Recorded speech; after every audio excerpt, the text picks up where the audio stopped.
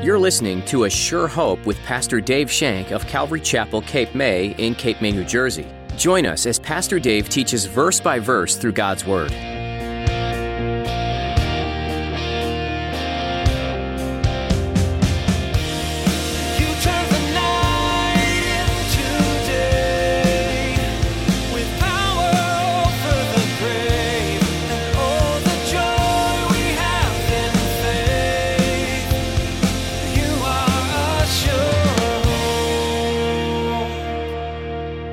I love Jesus that he never shies away from telling us the truth. He never shies away from telling us the truth. And we, as Christians, brothers and sisters, should never shy away from telling each other the truth. Even if the truth sometimes cuts deep, we need to be truthful with one another. But if we follow Jesus' pattern, we tell truth, we comfort, and we encourage.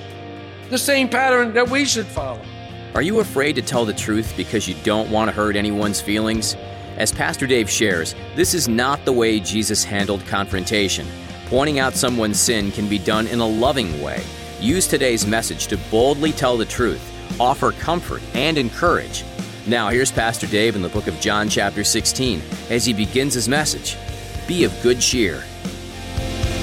You are sure. I can't believe it, but we're actually going to finish John 16. We've come to the end of John 16, 29 through 33. His disciples said to him, "See now, you are speaking plainly and using no figurative speech. Now we are sure that you know all things. We have no need that anyone should question you. But this we believe, that you came forth from God." And Jesus answered them, "Do you now believe? Indeed, the hour is coming, yes, has now come, that you will be scattered, each to his own, and will leave me alone. And yet I am not alone, because the Father is with me. These things I have spoken to you, that in me you may have peace. In the world you will have tribulation, but be of good cheer. I have overcome the world." I had to go back and look into the CDs, and I found that for the last several months, beginning last April, we've been studying what is known as the Upper Room Discourse. The Upper Room Discourse that began in chapter 13 with what we call the Last Supper. That's when this began, and we began our study of this in April. And it has continued as Jesus and his disciples left the upper room and they made their way down through the Jerusalem, and they're coming to the Garden of Gethsemane. And throughout the upper room discourse, there's been a pattern to Jesus' words. There's been a pattern of what he's been trying to say to his disciples, and I believe what he's trying to say to us. He begins with truth, and then he comforts. And after he comforts, he encourages. So I see this pattern throughout this discourse, a pattern of truth, of comforting, and of encouraging. Jesus told them truth. He was leaving. He was leaving them. This broke their hearts. This absolutely devastated them. But he told them truth. He was leaving. And then he comforted them in their sorrow about the fact that he was leaving, telling them that their sorrow would be turned to joy. It would be transformed into joy. And then he's been encouraging them in the hope, and he's been encouraging them in the hope of his soon to finish work on the cross. And he's been ensuring them that they would see him again. And they would not be left as orphans, because he would ask the Father, and the Father would send the Comforter, the Helper, the Spirit of truth. In chapter 14, Jesus promises that, yes, he's going away, but although he's going away, he's going to prepare a place for them in his Father's house. And then he promises that I'm going to come back and I'm going to get you and I'm going to bring you with me so that where I am, there you may be. He addresses their concerns about their troubled hearts. Let not your hearts be troubled. You believe in God, believe also in me. He encourages their faith.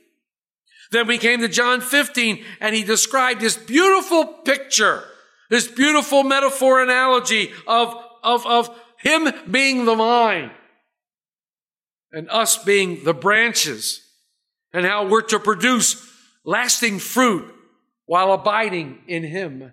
Glorious picture that he showed us. God, the Father, being the husbandman, the gardener. And after that beautiful analogy, he abruptly transitioned to warning them that, hey, the full brunt of the world is going to come against you. Why? Because they hated me. They're going to hate you. They hated me, they're going to hate you. And then he turns around and encourages them again that the Holy Spirit is coming. And the Holy Spirit will help you and lead you into all truth. It will teach you of things of me. And then in John 16, he goes back to the hatred of the world. So you see this pattern, back and forth, truth, comfort, encouragement, and sometimes comfort, truth, encouragement. It keeps going back and forth. But in John 16, he encouraged the disciples once again with a glorious description of what the Holy Spirit would do in their lives. It would convict of sin, of righteousness, and of judgment. And it would shine in the midst of a dark place, a very, very dark place, by doing this, giving all glory to God through Jesus Christ. So according to the pattern, it shouldn't surprise us that after this word of encouragement, Jesus again forces the disciples to face the brutal facts. I'm leaving. I'm going away. But you'll see me for a little while, and then I won't be with you. But it won't be the way that you're accustomed to seeing with me. I love Jesus that he never shies away from telling us the truth. He never shies away from telling us the truth. And we, as Christians, brothers and sisters, should never shy away from telling each other the truth. Even if the truth sometimes cuts deep.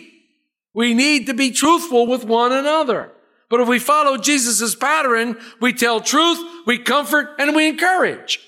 The same pattern that we should follow. He knew his disciples were going to be bitterly sorrowful when he left. The world was going to rejoice. Yay, we got rid of him, we killed him. But they were going to be sorry. Jesus brings us comfort in the middle with his word. And he says this beautiful thing to his disciples in 16:22. Therefore, you now have sorrow, but I will see you again, and your hearts will rejoice, and your joy no one will take from you. Again, encouraging them with truth, comfort, and encouragement. So we're coming to the end of this discourse. They're getting very, very close to their destination. And Jesus promises the disciples that a time is coming that he will no longer speak to them in figurative language, but he will tell them plainly about the Father. He tells them that the Father himself will answer all the questions that they have from now on. And they're to pray to the Father in his name by the Holy Spirit. He tells them plainly, I came from the Father into this world, and now I'm leaving this world and I'm going back to the Father. The disciples heard this and they got excited. They got excited and something happened in their hearts and they thought they began to understand. And they respond as we come to our text today with this in verse 29. His disciples said to him, see now, you are speaking plainly, using no figure of speech. Now we are sure that you know all things and have no need that anyone questions you. By this we believe that you came forth from God. Wow. In these two short verses, the disciples are affirming their understanding of what he said. They're affirming the understanding that he's going back to the Father from whom he came from. But they're also affirming their faith. This was a huge step for these guys.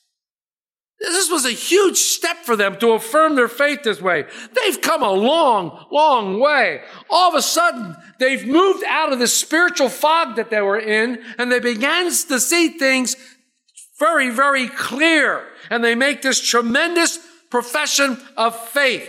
Look at the words they use. We are sure. We know you know all things. We believe that you came forth from God. All words of expressing faith. All words of expressing faith in Jesus Christ. Now, many of the scholars think that disciples' claim was presumptuous. They think it was a presumptuous claim. Why? Because of the actions that are going to happen in a very little while around the cross, when they all just bolt and run away. But Jesus accepted their faith. And I love this about Jesus. Jesus will accept the minutest amount of faith that you have. He will accept that. And he will work with that. He meets you right where you are. He meets you exactly where you are in the faith that you have, the faith that you can muster up. Scripture says that we've all been given a measure of faith. So if we live up to that measure of faith, what happens? He gives us more, and we get more faith, and we live up to that measure of faith. But Jesus will meet you at the smallest amount of faith that you have. We have to remember that the disciples were searching for peace. They were searching for peace in their hearts. Their hearts were broken. They had been ripped in two. Jesus was leaving them. Their minds were in a tailspin. They desperately wanted to understand what was happening. They desperately wanted peace about what was happening in their lives. But there was a problem. Notice where the security of the disciples rested. It rested on the ability that they thought they had to understand what Jesus was saying to them. They wanted to know. They wanted to know. And then by knowing, they thought they would have peace. Now we know. Now we understand. Jesus had been speaking to them in figures of parables, metaphors, and analogies. The vine, the branches, the washing of the feet, woman in childbirth, and all those things, all these illuminating figures. But now you're speaking plainly to us, the disciples declared. And we know and understand that you are indeed from God. So they felt this sense of security because they understood what Jesus was saying. Jesus knows in a very short time they're going to fail. They're going to fail him. You know, it is possible to have faith, have understanding, and have assurance and still fail the Lord. It's still possible to have that, but to help us keep this from happening, we have to practice our faith. We must apply our understanding, and we must rest in our assurance. If we don't, we indeed will fail when testing comes. And let me assure you, brothers and sisters, let me give you one word of advice. Trouble will come. Testing will come in some form or the other. We need to know what we believe and stand on it and trust in it. Jesus' reply to the disciples is nothing more than priceless. I love when he says in verse 31, do you now believe? Do you now believe? You mean, wait a minute, you finally get it? After 3.5 years, it finally stunk into your thick skulls? You finally get it? After all the miracles, after all the words I've said to you, after all the things you've seen in me, after everything you know, now you believe because you think you understand what's about to happen? And that's why you believe? I don't know about you, but this is just like me. I think that God has to explain what we're going through, and then I'll feel secure. If I only knew what the Lord was doing in my life and why I'm going through that, that would make me secure. I'm just like one of the disciples. They're no different than I. My peace wants to rest on the knowledge that what is happening. That's where I want my peace to be. All right, if you only told me what was going on, I could live with that. I could be peaceful. But the Lord is very careful to point out that this kind of peace is very insecure and it's not very long-lived. This kind of peace that the disciples thought that they now had. Look at 32a. Indeed, the hour is coming, yes, has now come that you will be scattered. Jesus basically tells the disciples that within an hour, they're going to be running away like a bunch of frightened little girls. They're going to be leaving him. You say you know who I am. You say you understand that I came from God. You say that I know all things. Do you know that very shortly, in fact, within an hour, there's a group coming right now, coming over the hill that are being led by Judas. There's a group coming right now. You're going to be so confused. You're going to be so uncertain of what's happening that you're going to run away and leave me alone. You'll desert me like that in a heartbeat. Rather than trusting me to work things out, you'll forsake me and not want to be identified with me. Jesus knew. Jesus knew. Remember when we studied the supper chapter 13, Jesus warns Peter that you'll deny me 3 times. Now he's telling them all, hey, you guys aren't any better than Peter because you're not going to be around either. Only one of them stayed at the cross. Only one of them was at the foot of the cross when Jesus died. And that's the writer of this gospel, the Apostle John. He's the only one that stayed. All the rest of them scattered. I have no doubt that Jesus did not doubt the belief of the disciples, but he wanted their faith not to be shaken. He warned them that your faith is going to be shaken. Stand strong. You need to settle it in your hearts so that you can stand strong. Your faith is going to be severely tested. And he's saying, and you're going to leave me alone. You're going to bolt. You're going to leave me alone. Maybe that describes you when you're going through a hard time. Maybe when your faith is severely tested, you don't want to read the Word of God. You don't want to fellowship. You don't want to come to church. You don't want to witness. Maybe you just want to leave Jesus alone. Maybe you just want to leave him to himself because your faith is broken. Your faith is shaken. And maybe you feel guilty because your faith is shaken. Maybe you feel guilty because you're not trusting in him the way you think you should or the way you think it was supposed to be. A Christian doesn't act like this. Maybe that's what you're thinking. And yes, sometimes when our faith is tested,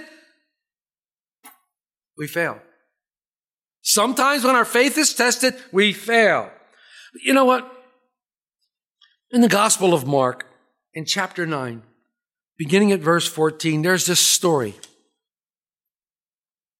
of a boy who had a demonic spirit within him.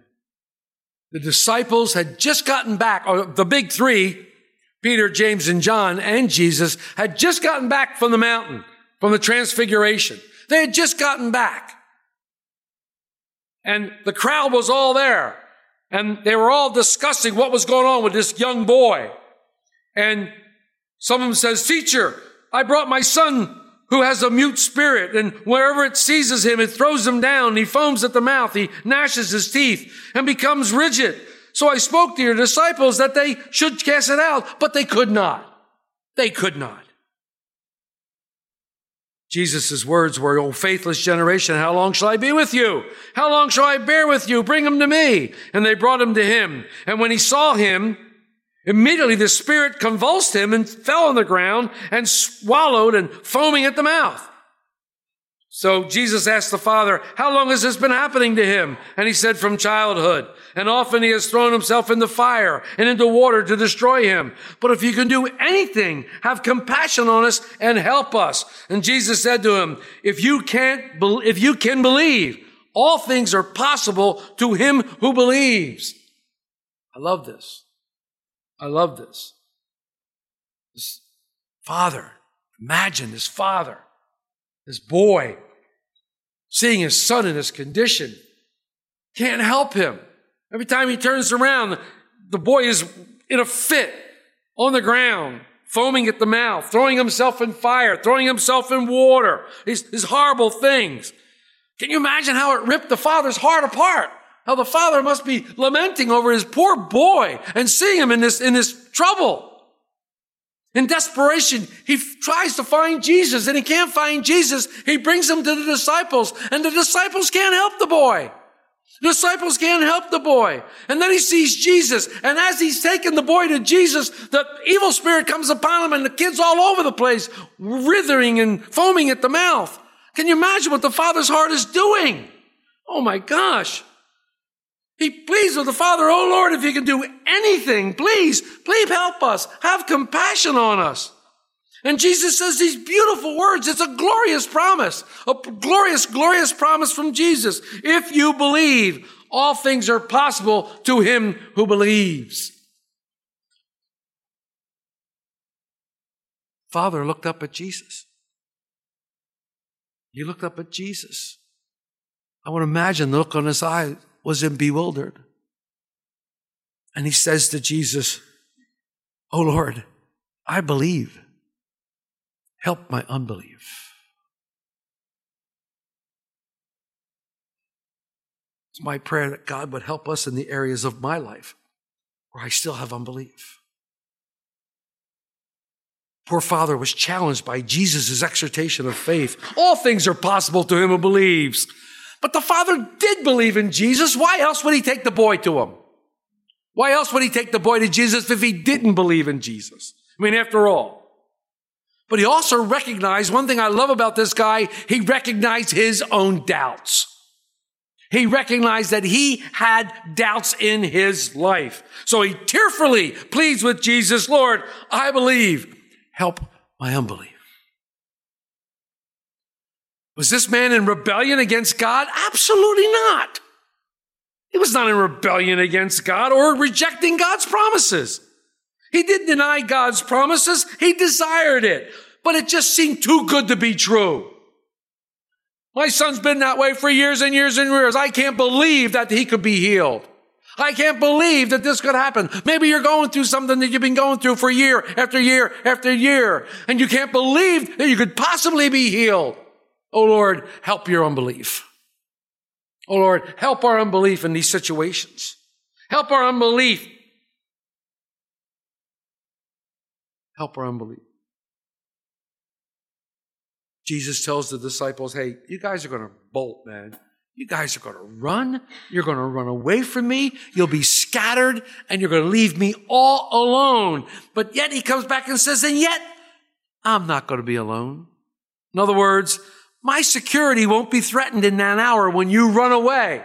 My security doesn't depend upon you. My security depends upon the Father who is with me. Look at 32b. And yet I am not alone because the Father is with me. You know, all through this discourse, Jesus had been trying to encourage disciples. Jesus is the master encourager. He's trying to lift the disciples up. He's trying to bring them up because he knows their hearts are broken. But think about this. Think about this. In mere minutes, maybe not even an hour, Jesus is going to be arrested. He knew what was coming. Can you imagine knowing that the Father was going to be with him? What an encouragement it was for Jesus. What an encouragement this was for Jesus, knowing that the Father was going to be with him. Can you imagine? It must have been great encouragement. He was about to be beaten. He's about to be scourged and crucified. He's about to face the most horrible death at that time that anyone could possibly face. But he knew he wouldn't have to face it alone. Although his men would scatter, save one, he knew the Father would not leave him. How good is your relationship with Christ? Do you bank on Hebrews 13:5? When Jesus says, let your conduct be without covetousness, be content with such things as you have, for he himself has said, I will never leave you nor forsake you. Because Jesus is ever with us, we can be content in all situations.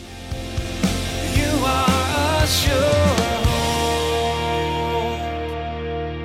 Our time with you is coming to an end today on A Sure Hope. On our next edition, Pastor Dave Shank will continue this journey through the book of John. But for now, you can listen to more teachings from this series online at ASureHopeRadio.com. We encourage you to download these messages so that they are available wherever you go. You can also subscribe to our podcast on iTunes. Just search for A Sure Hope and see the latest editions as soon as they're posted. If you're enjoying these teachings and would like to get more involved with the church behind this ministry, we'd love to meet you at Calvary Chapel, Cape May for a time of worship and Bible study. We meet weekly on Sundays at 10 a.m. Give us a call for more information. Our number is 609-884-5821. Again, that's 609-884-5821. Otherwise, you can visit A Sure Hope Radio for times and directions. If you're not able to join us in person, we're streaming our services on Facebook Live. Just look for the link on our website at ASureHopeRadio.com. Thanks for listening to today's message in the book of John. We pray you continue to be blessed as you study the Word and that you discover how God's doing great things in your life. We look forward to you joining us again as Pastor Dave has more to share from this book that entails where Jesus walked and the amazing wonders he performed while here on earth.